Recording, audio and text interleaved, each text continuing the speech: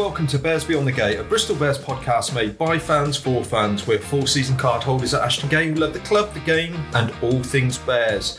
With an unexpectedly strong squad available for the trip to Kingsholm, expectations were lifted, but after 80 minutes we came away empty-handed. Another defeat, and are we any closer to seeing the Bristol from last year? On this show, we'll also look ahead to the start of the European competition against Scarlets next week. But will the game go ahead? And what type of 15 will the Welsh team put out?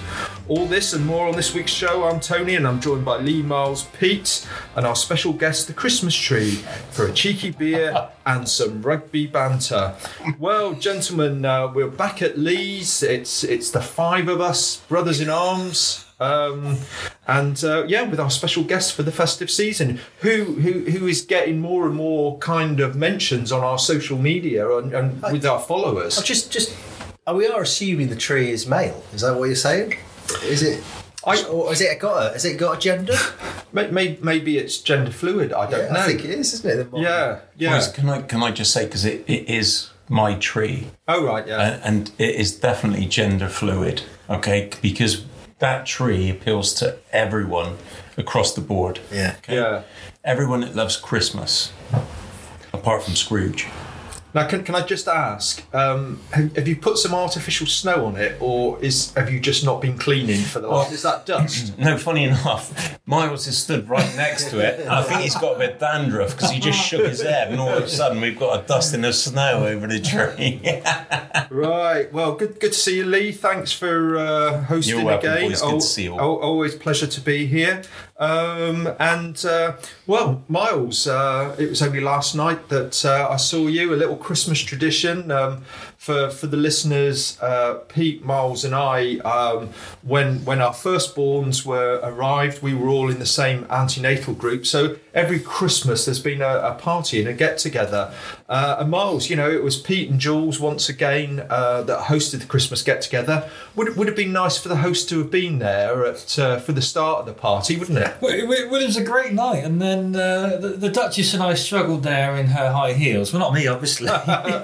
And she's a bit worried we were late. You're right, only to find out that half the hosting couple were there, and lo and behold, Pete rocked up to his own party about half an hour late. Well, what have you got to say for yourself? It's very simple, boys. I had commitments. I had my youngest daughter had gone on for a birthday party, was supposed to be picked up at 8:00. What could I do? I had to drive and get her. I mean, I'm not so loaded that I can send a chauffeured car like Miles does when this sort of thing happens to him. So, yeah, I do apologise, but I'm sure my good lady kept you both entertained. Well, she certainly did, and the wine and the gin and the beers were flowing. And I've got an apology to make myself, because normally we try and get together around 7:00, and tonight we're about an hour later, and that's because my daughter was in Play for a Day, which is the kind of pantomime in BS3 that they actually put on. All the kids come. It's all done in one day, and it was a Bristol Christmas Carol. And do you know what my daughter, what character she played, Lee? Hopefully not Jesus, Tim. No, Elvis. Oh, there we go. That's acceptable for me. who was the ghost of Christmas Past. So they do take a little bit of a liberty with the traditional scripts. I kind of feel we're living in a little bit of a set of Love Actually at the moment. Yeah. It's very Notting Hill. It's very. Yeah. And actually it was quite funny because two big Bristol Bears fans, just a shout out to Linda and Henry, they sat next to us, and Henry said, "You going to be all right to do the podcast tonight?" And I said, yeah, we're all okay and we're all set. Anyway, let's get on, because it was the Rifles Cup and excitement for a local derby. And, Lee, team sheet came out on Thursday. What were your thoughts? It was miraculous, really. There were some people that had risen from the dead almost. I almost thought it was Easter, I have to admit, when we saw some of those names on that team sheet. I mean, we knew Stephen Lewis-Hill was close to a return. But then when I started looking down it, and I saw, obviously, Emery Purdy was back. Randall was back in the team. And we had, and obviously, Big John. But then more importantly, Semi on the bench. Now, I mean, to be honest, we've all said the last few weeks, we don't know any of the, we used to be right informed with, the club would inform us about like kind of injuries and stuff, wherever to. We don't get any of that now. So actually it was a pleasant surprise when all these guys were actually on that squad list. And I thought, we're going to give Gloucester a good hiding here. Yeah, absolutely. And Pete, I mean, very surprised to see these players back. Morahan as well. Was this the strongest 23 that we put out this season, do you think? Well, I think it was, wasn't it? I think we've got to agree that when you think we've Piatau, Morahan, Luatua, Afoa, Randrandra all in the same 23. I mean, those are our big players, isn't it? And that's the first time we've had all them together. So, I mean, Lee said it felt like Easter Monday, but we were all hoping it was going to be Good Friday, weren't we? There we are. Love it. Well, I was the one that made the trip up to Kingsholm and met up with our mate Dickie Ball, who was at the game, a Gloucester fan, and we had a few beers beforehand. And then went to the game. And I've got to say, for any listeners out there, one of the great kind of bucket list things for a rugby fan is to be an away supporter in the shed at Gloucester. Yeah, on a Friday night when the natives are restless, Miles. And, I was in there. There was quite a few Bristol fans there.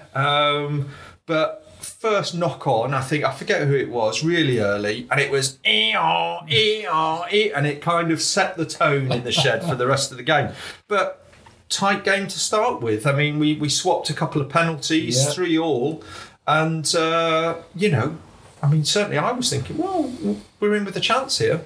It seemed encouraging in the first sort of 10 minutes. I mean, you probably talk about, the overall possession was pretty even. And I thought, we're up for this, with the big players on the bench.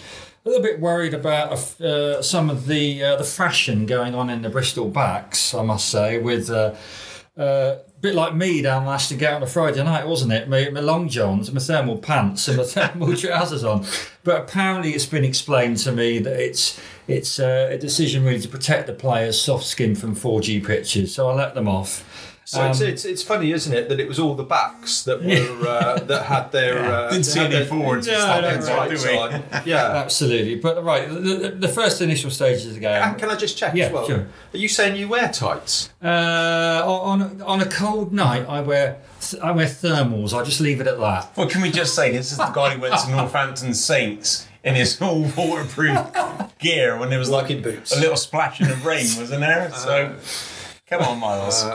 So anyway, a tight first half, 3-3. It was literally a tight first half. A tight first half. Yeah. And of course, what did the Gloucester fly half have on his fingers? He had something on, didn't he? You did, yeah. I mean, us TV watchers saw this. It was, what's his name? Adam Hastings. Yeah. Webbing. He had these kind of funny little... It looked like he put a pair of gloves on and then chopped all of the glove off from just the tips of his fingers and discarded it. It was bizarre, wasn't it? I mean, it was odd. It looked like he dipped his finger in just some sort of asphalt or rubber to get grip on the ball. I mean, I assume it was to kind of get a better grip on the ball when he's running with it and catching it as a fly half. So I assume statistically he probably catches the ball more than anyone. But I'm wondering about this. Was it legal? Is this legal? This is what I was saying. Can we have a recount? I think we need to find this out because we could get this game null and voided. Would be quite handy. But yeah, it was very odd. I might have missed stuff, but I don't think I've seen that before. And it was quite bemusing. I reckon he was just fitting in with the locals with your webbed hands and webbed feet and all that shit. Is he from the Forest of Dean then? Well, you've only got to play for Gloucestershire to be embroiled in that type of community. So he's been there for a little while, hasn't he? Big shout out to all our fans. Cheers, Eddie. Cherry Jam. Cherry Jam and all the guys on the Gloucester podcast.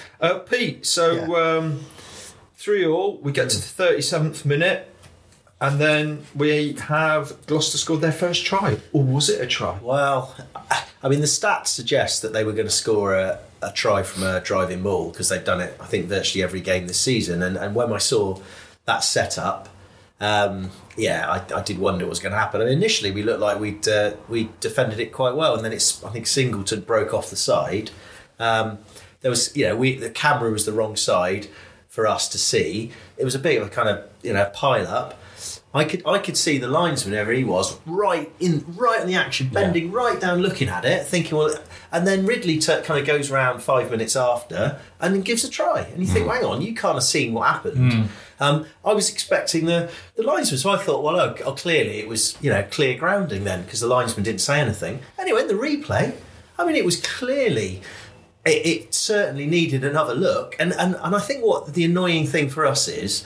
It didn't really matter in the scheme of things. Let's be honest. They missed the conversion. It was only 5. We got ahead anyway after that, so we can't say it was a turning point.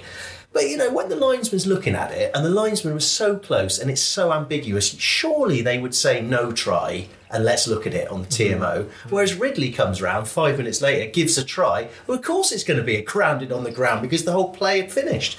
And then, of course, then you're in that bit where the TMO's got to find something really, really obvious to not give the try. I mean, they didn't really look at it. I mean, there was a bit of a debate on the commentary. I mean, they were half and half. Hugo Monnier said it was a try. Ben Kay said it wasn't.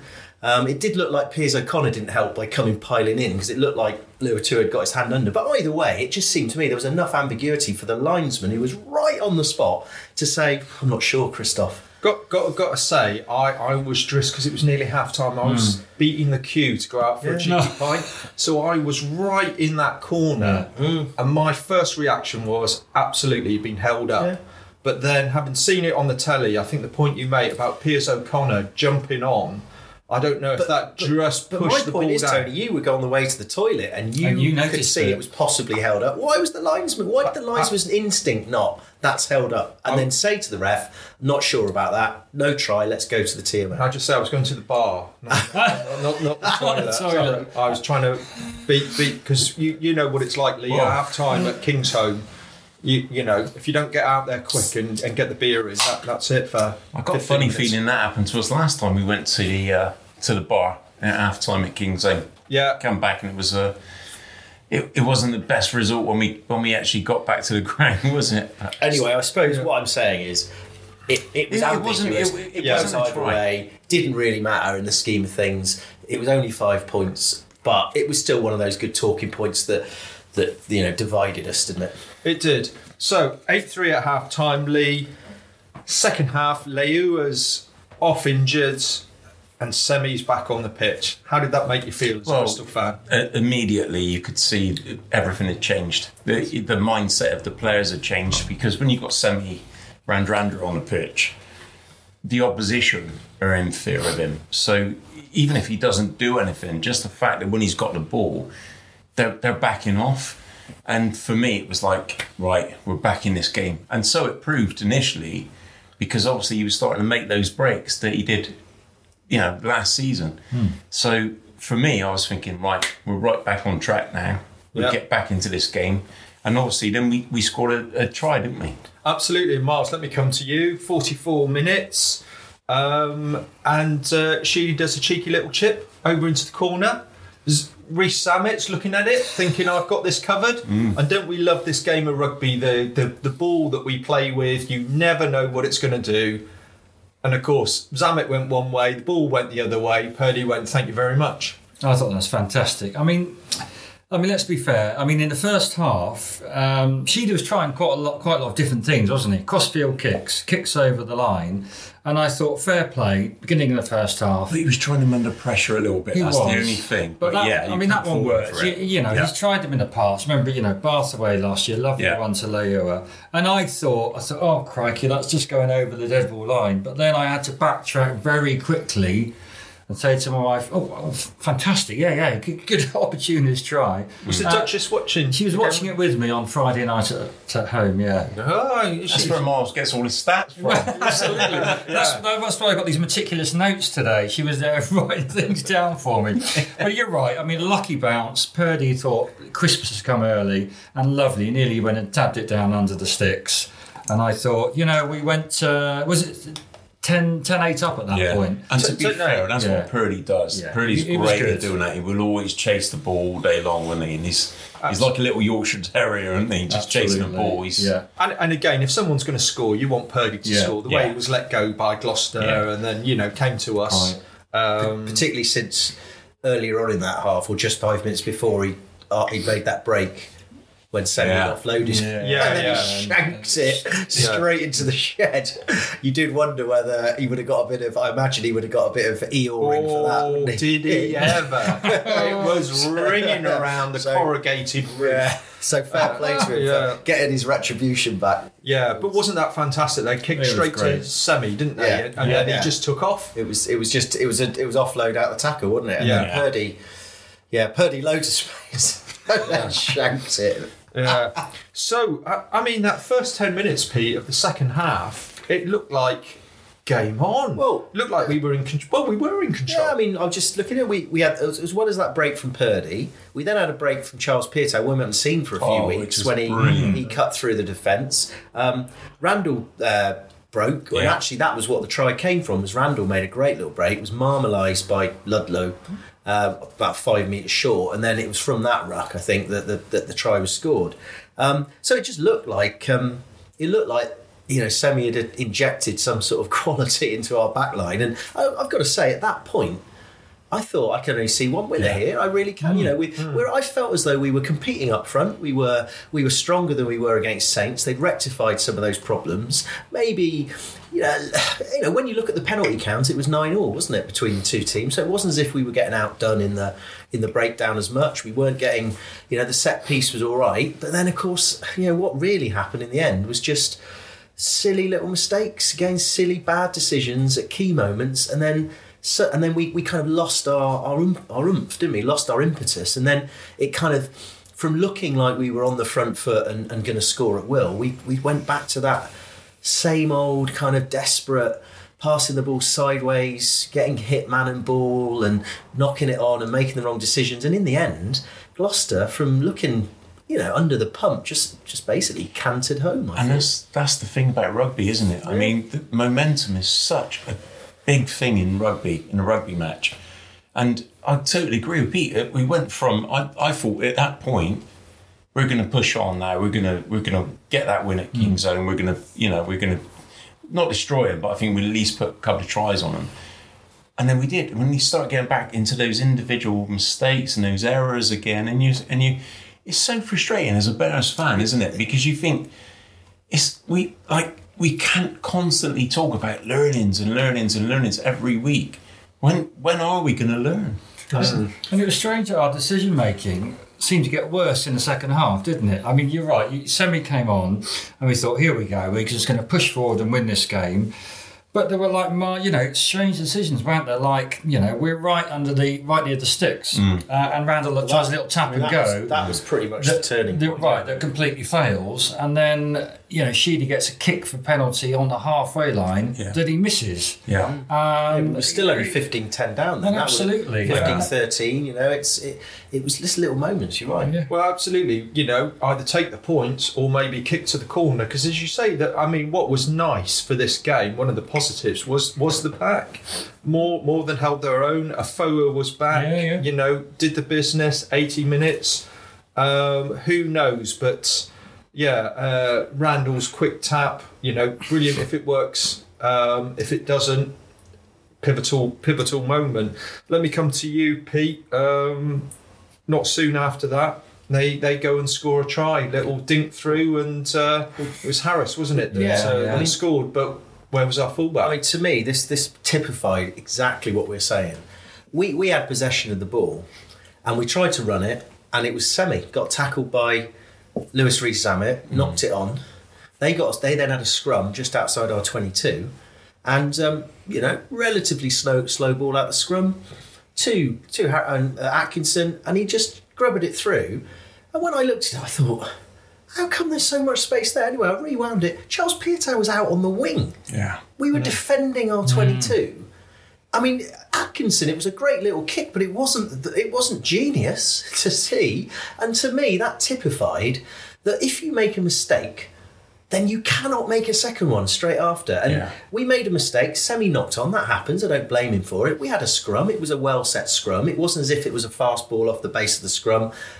But but to me, that was awful defence. Your fullback has got to be protecting. Like, what was he doing? I don't understand what he's doing out there. Now, I don't know. He is a well-paid international former All Black, but I would be very interested to know what his take is on what he was doing out on the wing, leaving this gaping hole for. The person that was nearest to tackle Harris was, I think it was Randall. I mean, it wasn't his job. So, but on the flip side of that, I mean, it's Atkinson seeing that. I didn't think it was that difficult. It's having a player that can actually see that a decision. and taking a decision, putting a grabber through. We don't do that on the flip side. That's the trouble. No, there's that set play that we're playing, isn't it? And it's it was a momentum killer as well, because it was just off the back of this 10 minutes. Yeah, absolutely. I mean, I think that it's just deflating. It was deflating that.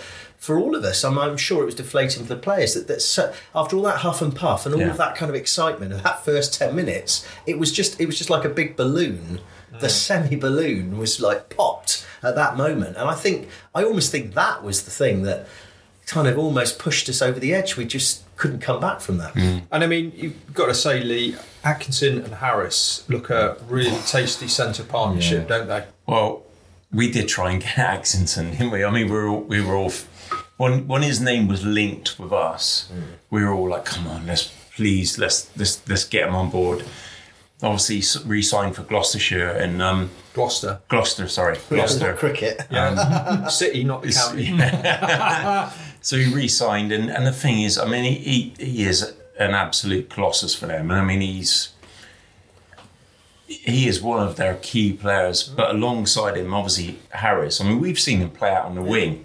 And he's brilliant on the wing. He's one of those. Harris is one of those guys who can play anywhere really, and play full-back, wing, and those two together in the centre. I mean, they were absolutely, like you say, formidable. And they were a unit, weren't they? They were a proper unit. They were a proper unit. We don't feel like we've had a unit. Well, we haven't. In the centre this season. No, and I mean, Billy 13 Trees was kept out of the team, wasn't he? Having played man of the match the week before. Absolutely. So they've got some real strength there.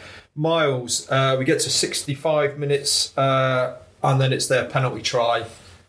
Dan Thomas, yellow card in the bin. Did that look like the writing was on the wall then? I'm afraid so. I mean, unfortunate on Dan Thomas, but I think there's the pundits kept saying, didn't they, that Gloucester's percentage from driving balls was 79% and was probably nearer 90 after Friday night's game. So it seemed inevitable, really. A sort of throw and driving ball in near the 5 metre line, it was going to go over.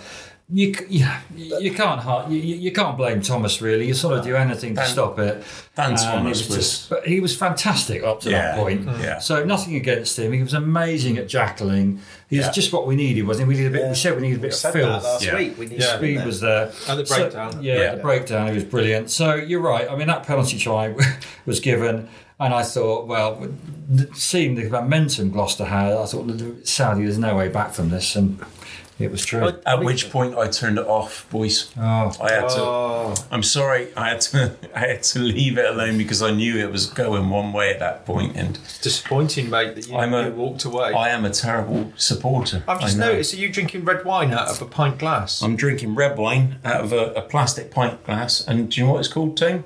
Tell the listeners. It's Jam Shed, rich, jammy, and one for our podcast friends. Because I lost a bet with a good mate of mine who's a Gloucester supporter, so I'm drinking that. Look at that, and it's also 100% carbon neutral. Yes, cheeky little Shiraz from southeast Australia. There we go. And it's bloody. Can I just say one thing? Getting back to serious. Back to rugby. I mean, we conceded 2 tries from lineouts on that.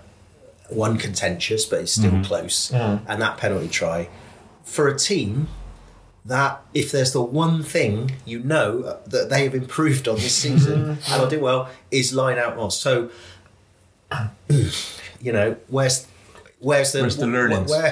Where's the kind of prep on that? Now, I know sometimes it's it's not easy to defend them all, but they managed to defend ours pretty well because we didn't get anywhere with any of our balls. So, and I think the only thing that I say this, and it's a bit churlish, but I just remember on the commentary when they scored that penalty try, they said that Vui and Joyce went in sideways. And it was a mistake. It was just a bad bit of defence. And I looked at it again, and they went in at an angle to try and defend it, and it turned it round. So they ended up behind the two big units that are there to stop a rolling maul. Now, I love them both, and I make a mistake every single time I go to school every day. But you've got to say, that is when you are concentrating the most. Is you've got and you just don't make a mistake like that. You go, you must practice this all week. We know that they're a potent maul, and it just disappointed me on that little note, on that basis that we didn't defend it very well. But again, we're going back to individual errors again, and we keep talking about this every week. Individual errors is there's always something every week that we're talking about individually that we're doing wrong, and I don't know how we get over that. I mean, you can only. I think it's great on the coaching. I think it's fans like being slightly hypocritical. I think having just gone on about it, I think we do have to kind of drift up and take a step back from all that. Nobody does it on purpose, and under pressure, we all know that we could practice something without pressure 100 times to get it right. And then when it comes to the key moment, you can't legislate sometimes for your performance. We all know that. So these guys are I think we have to players. be. They're experienced players, but they're not robots. They're not perfect. But it is just this problem that I think that it's when you get. I think it was said in a bit of VT before the game with the coaches that if more than a few people make 2 errors a game, individually 2 errors isn't much, but cumulatively, and is that mentality, Tone? But isn't that sport though? When you're having a bad run, you make bad decisions. When you're flying at the top of the league, you maybe it's a bit of lady luck, or you're just so on autopilot, you're pumped up, you're positive that you make the right decision. And you do get decision go your way as well when you're winning. Absolutely, Lee's right. You are right. It shouldn't. You can't keep doing this all the time. And actually, the interesting thing was that after the game, they spoke to Skivington. They interviewed him, and I, by the way, thought he was quite impressive. Very, very clear, very simple what he was saying. And he said one of the things we've worked on is that we always know we're going to lose possession. We're going to lose possession. We're going to turn it over. But as soon as that happened, he said the players are drilled to get back into defensive position, win that ball back. And I think that was the difference. They've got that drilled into them, and it's very simple. I just think maybe we've overcomplicated sometimes what we do on the pitch, and it's some very simple things. As soon as you lose possession, you do not make a mistake again. Well, I think we've got to be fair. We're all disappointed, and we're almost. It sounds like we lost this game. Let's give some credit to Gloucester because they played well. They took the opportunities. They were better organised. They executed better. So Lee, let me come to you for that. Oh no, of course you've switched off by this time. Let me come to Miles. 22-10. If we could have got a try, maybe we'd have got a losing bonus point. Yeah. Try to go for it from the scrum. I think there was 1 or 2 minutes on the clock still. And that really was a bad score to give away with. Absolutely. I mean, you're right. There was a glimpse of hope, wasn't there, of a losing bonus point. But then that sort of sniping little run from that, looked like he's just come out of school, doesn't he? Chapman, a sort of sidestep and show and go. And then a few missed tackles, and he just embarrassed the back line of Bristol and just flew down and scored that final try. I mean, that ground must have been electric when that went over. But, it's so disappointing. And I thought at that point, you're right. I mean, Lee had long gone, and I wish I'd long turned the TV off and gone before that one had gone over. I did still get that on the WhatsApp. So even though I wasn't watching it, I was still suffering. I mean, my first reaction there at the ground was, what has Whiteley done? But then when I've looked it back, he had to gamble to try and get possession back, to try and get something out of this game. But Purdy was just burnt, wasn't he, on the outside? I mean, fair play to the guy, and to score that try in front of the Shed.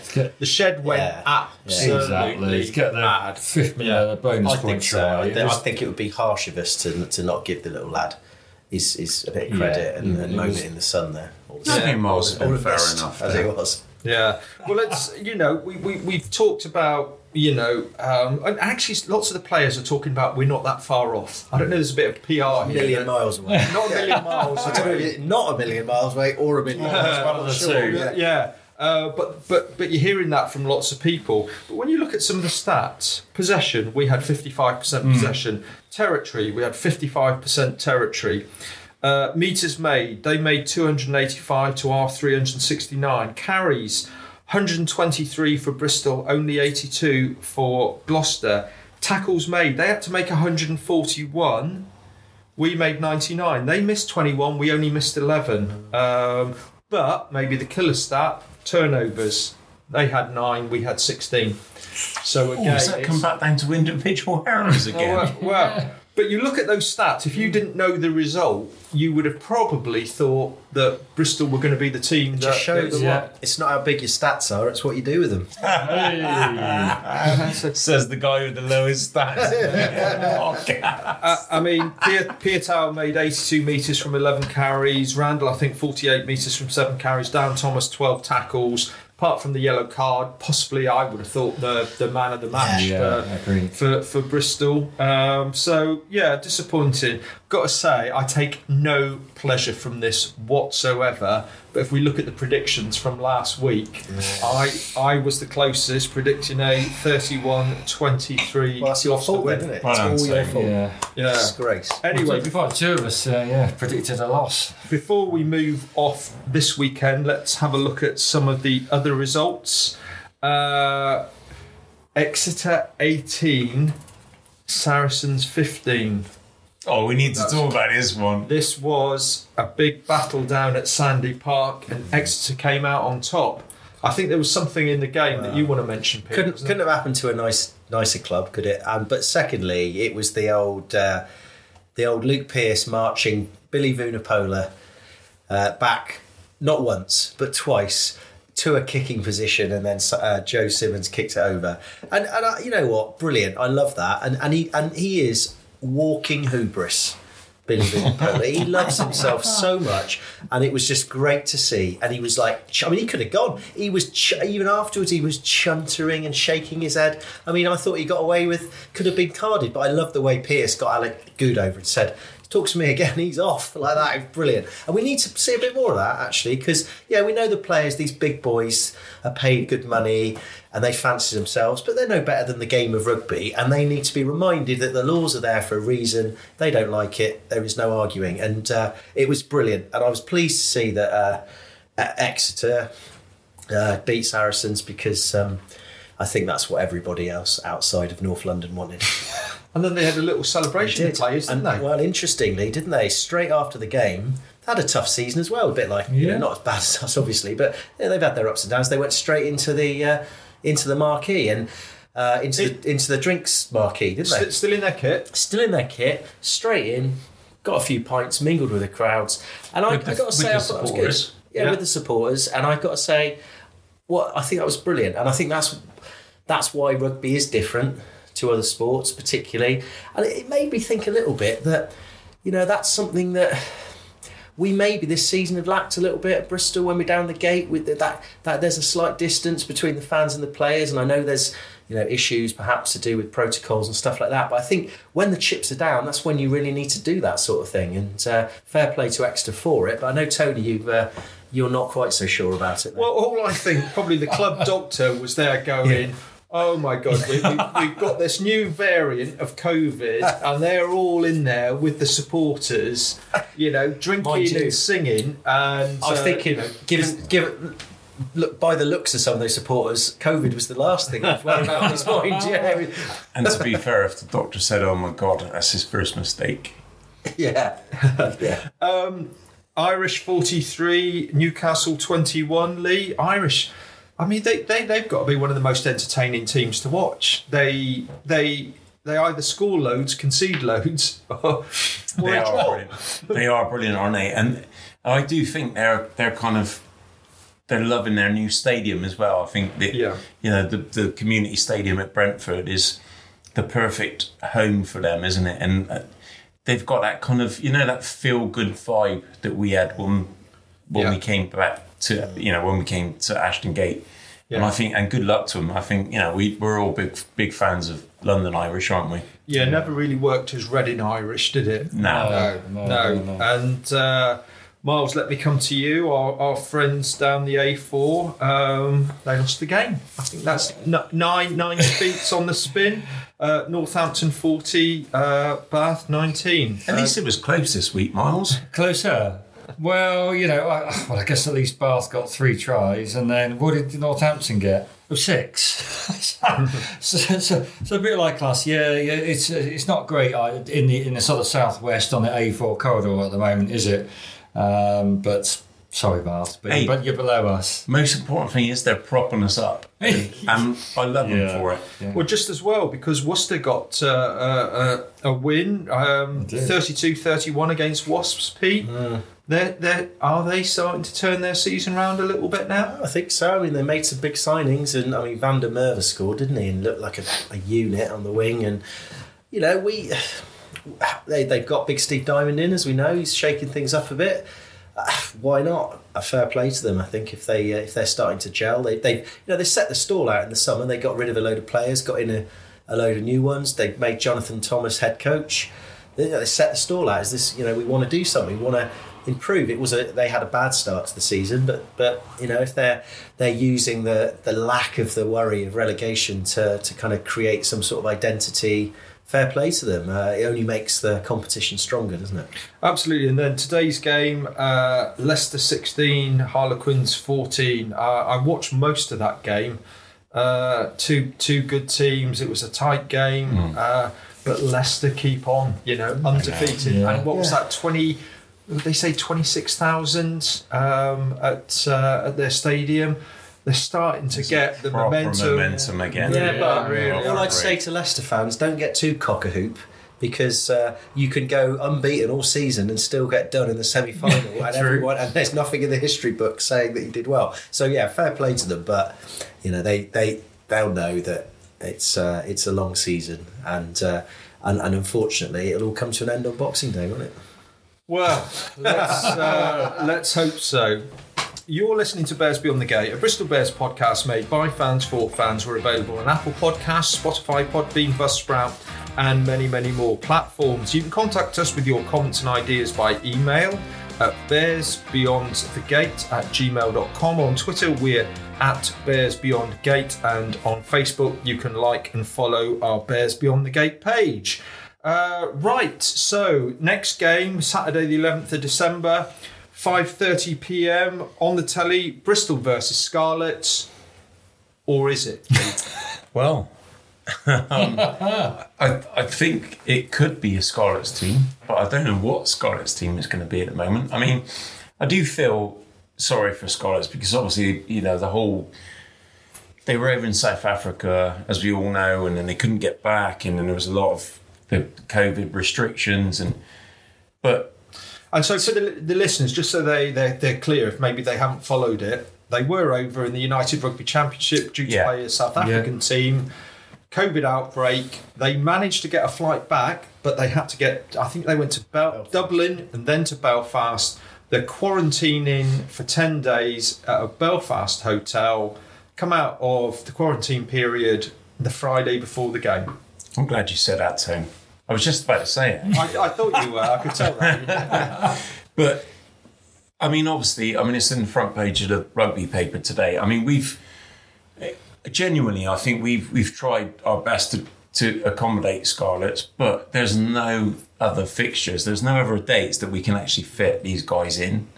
So we've sold tickets, we've sold corporate hospitality for the game, and I think we're completely justified on the fact that the game's going to be played on that day, and whatever Scarlets team turns up is whatever team we play. So I do feel sorry for them in a lot of respect, but we're going back to those COVID brawls again, and it's tough titty, I'm afraid. Well, Miles, what would you like to see as a fan? I mean, do you think to see a Scarlets team, there's talk that they might borrow some players from Ospreys, but then that would cup tie them, so they're not going to send anybody that's really too close to the first team. Would you rather see a weakened Scarlets team come across and play, or as a Bears fan, would you prefer to see the 28-0 walkover as per the rules if they couldn't field a team? That's a tough answer, TC. I mean, selfishly, we'd love to go and see a game of rugby this Saturday. But it's looking like, for reasons we've discussed, that they've got to sort of produce a team sheet by Wednesday or so at the latest. And that potentially is scuppering Pat's decision on who he plays. If we find out that we're playing half a team of academy and schoolboys and home players by Thursday, certainly Pat may not choose to put out some of his best well-paid players. And as Lee's well pointed out, people have paid a bit of money to go and see a game. And if you'd be disappointed, wouldn't you, if we played our academy side on Saturday afternoon just so we can get a win? It's a difficult one.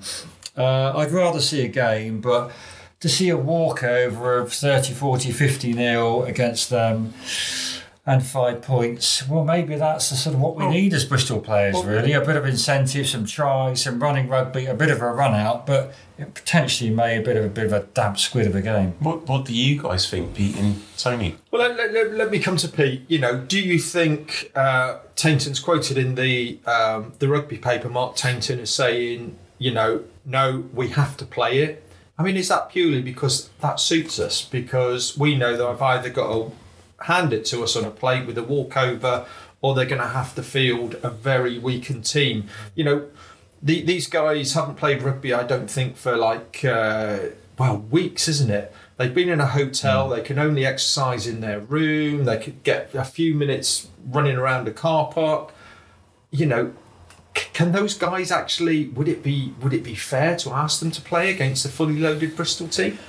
Well, I mean, it's not really our fault. And as we rightly pointed out, there is no other time to play it. So it is a very simple equation. It's either played and Scarlets have to accept they're going to play it and do the best they can, or it's not played and it's a forfeit. Now, clearly we want it played because we've sold tickets, and also, we want to keep the momentum going. However, the one caveat of that is that if there is a welfare issue, and that's really up to Scarlets to decide whether... It's not up to Bristol to second guess what team they got out there. We can't help that. Pat has got it's a Champions Cup game. We can't put half a team out on the basis of worrying that they may have. We might put half a team out on the basis of resting players for some other big strategy that we don't know about. But we cannot second guess their team. So Scarlets have got to make a decision. And if that means they've got to play some of their top players without any training, okay, they're probably going to lose, but they're good enough players to be able to cope with a game of rugby, slightly undercooked. And if I would say that is a preferable scenario than putting in some younger lads, because there's a good chance that Bristol will play some of their big players. So it's really up to Scarlets. I think, unfortunately for them, one way or the other, they've got to make a decision. It has to happen this Saturday, one or the other. It will be very disappointing if there's no game for those kind of commercial reasons, but kind of understandable if it's for a welfare reason. But I think if they're available to play on Saturday, and they've been in lockdown, they've missed 10 days of contact training, but these are hyper fit elite athletes. They're not going to be. They're supposed to be professionals. Are they? Yeah, it's unfair. They are at a disadvantage, but it's not. It's not like in football last year or a couple of seasons ago in the lower leagues where whichever team was in administration, they had to put these kids out, and it actually got stopped as a Bolton, and it got stopped because it was too dangerous to have young kids. They're not in that situation. Even if they put out squad players and academy players, these players are paid. These are professionals. They're paid. That's what they do. So it's up to Scarlets. I don't think we should second guess. I think we'll have our own opinions of what sort of team we would put out either way, and we'll see what happens. Yeah, and I mean the rules are very clear, aren't they? The fixtures are there to be fulfilled. If you can't fulfil a fixture, it's a 5.28 point to nil victory. But do you think, Lee, actually there is the commercial side to think of? All of us fans, it's in our season card price. We want to go down there. We want to watch the Bears. 5:30 on a Saturday evening, quite a nice time to watch rugby. Yeah. But do you think it might help our season, actually, if it was a walkover? That with some of the problems that we have, to have that extra week to try and get things right, not to have any more injuries, to get the boys training, or actually do some of these boys coming back need some competitive rugby? No, undoubtedly, I think we need a game. I think we need to watch a game as fans. And I think the boys need a game to play. And whatever, like Pete said, whatever team we put out is going to be what the team we feel is. To make the right decisions under pressure unless you play games and you're being forced to make decisions under pressure. And I'd rather sit in that stadium watching a game than nothing at all. And like for me, you might even stay to the end as well. Well, I mean, that's debatable. It doesn't happen very often, does it? But I'd rather watch Scarlets turn up a Scarlets team in whatever description it is and watch a game of football, a game of rugby. Sorry. Yeah. Rugby football. Yeah. And of course, there's the situation with Cardiff as well, although I think they had... although they were still in South Africa, they had more players that potentially are going to be available. But, the United Rugby Championship is already in disarray. I'll be perfectly honest, I'm not a huge fan of the South African teams joining. It was interesting, I was reading an article today, in this world that we live in where you try to be more environmentally friendly and look after the planet, the fact that these teams are flying 6,000 miles to play teams, literally the other side or the bottom of the world. But you know what, they've done it because that league needed a lift. Well, it's money in TV, isn't it? Yeah, it is. exactly. Which is very sad. So we'll wait and see. And to be honest, boys, I don't think there's any point having a score prediction for next week because I'll go first. 28-0. Same, ditto. Yeah. The tree also wants 28-0. So talk for miles though. So let's hope that there is a game because we want to go and watch rugby. We want to see our team, but I don't think we're going to find out till the week. If the welfare side of it is acceptable, that's the thing as well. I think we don't want to be too harsh about this, No. But I think you're right, Tone. It should be on. Yeah. Okay, well let's move along then. One of our listeners emailed us, Nev Holmes, who questioned whether the Rifles Cup was actually played for on Friday. Seems to think that potentially there'd been some agreement with the clubs that it would only be the one game this season. So we haven't confirmed that, but anyway, we still like to call it the Rifles Cup game. But Nev, thanks for emailing in. Pete, going to come to you. The women's team who've been magnificent this season. First loss, Saracens women 17, Bristol Bears women 12. It's exciting stuff that's happening in the women's game, isn't it, at the moment? Yeah. I think. Yeah. I mean, they're up against a good side today. It's no shame in losing. Having won 6, I think, on the bounce to start with. This is where we generally can say they will take a few learnings from this game, no doubt, and apply them next time. I mean, it's actually the progress of the women this season is softened the blow a little bit for some of the fans, for some of us fans, for the progress of the men.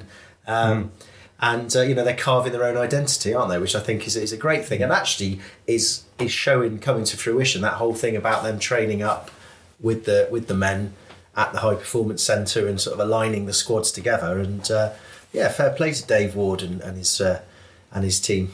Absolutely, and Jazz Joyce, who's been on fire in the for GB in the Sevens tournaments. When she's back as well, it's going to be an exciting season for the women's team.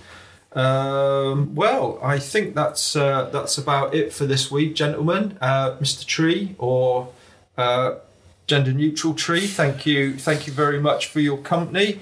Well, if you like what you've heard, please do subscribe and leave a review or rating for us on your podcast platform. We'll be back next week, hopefully with a review of the Scarlets game and a preview of our trip to Paris for the game against Stade Francais. Until then, goodbye, stay lucky, and come on, Briz.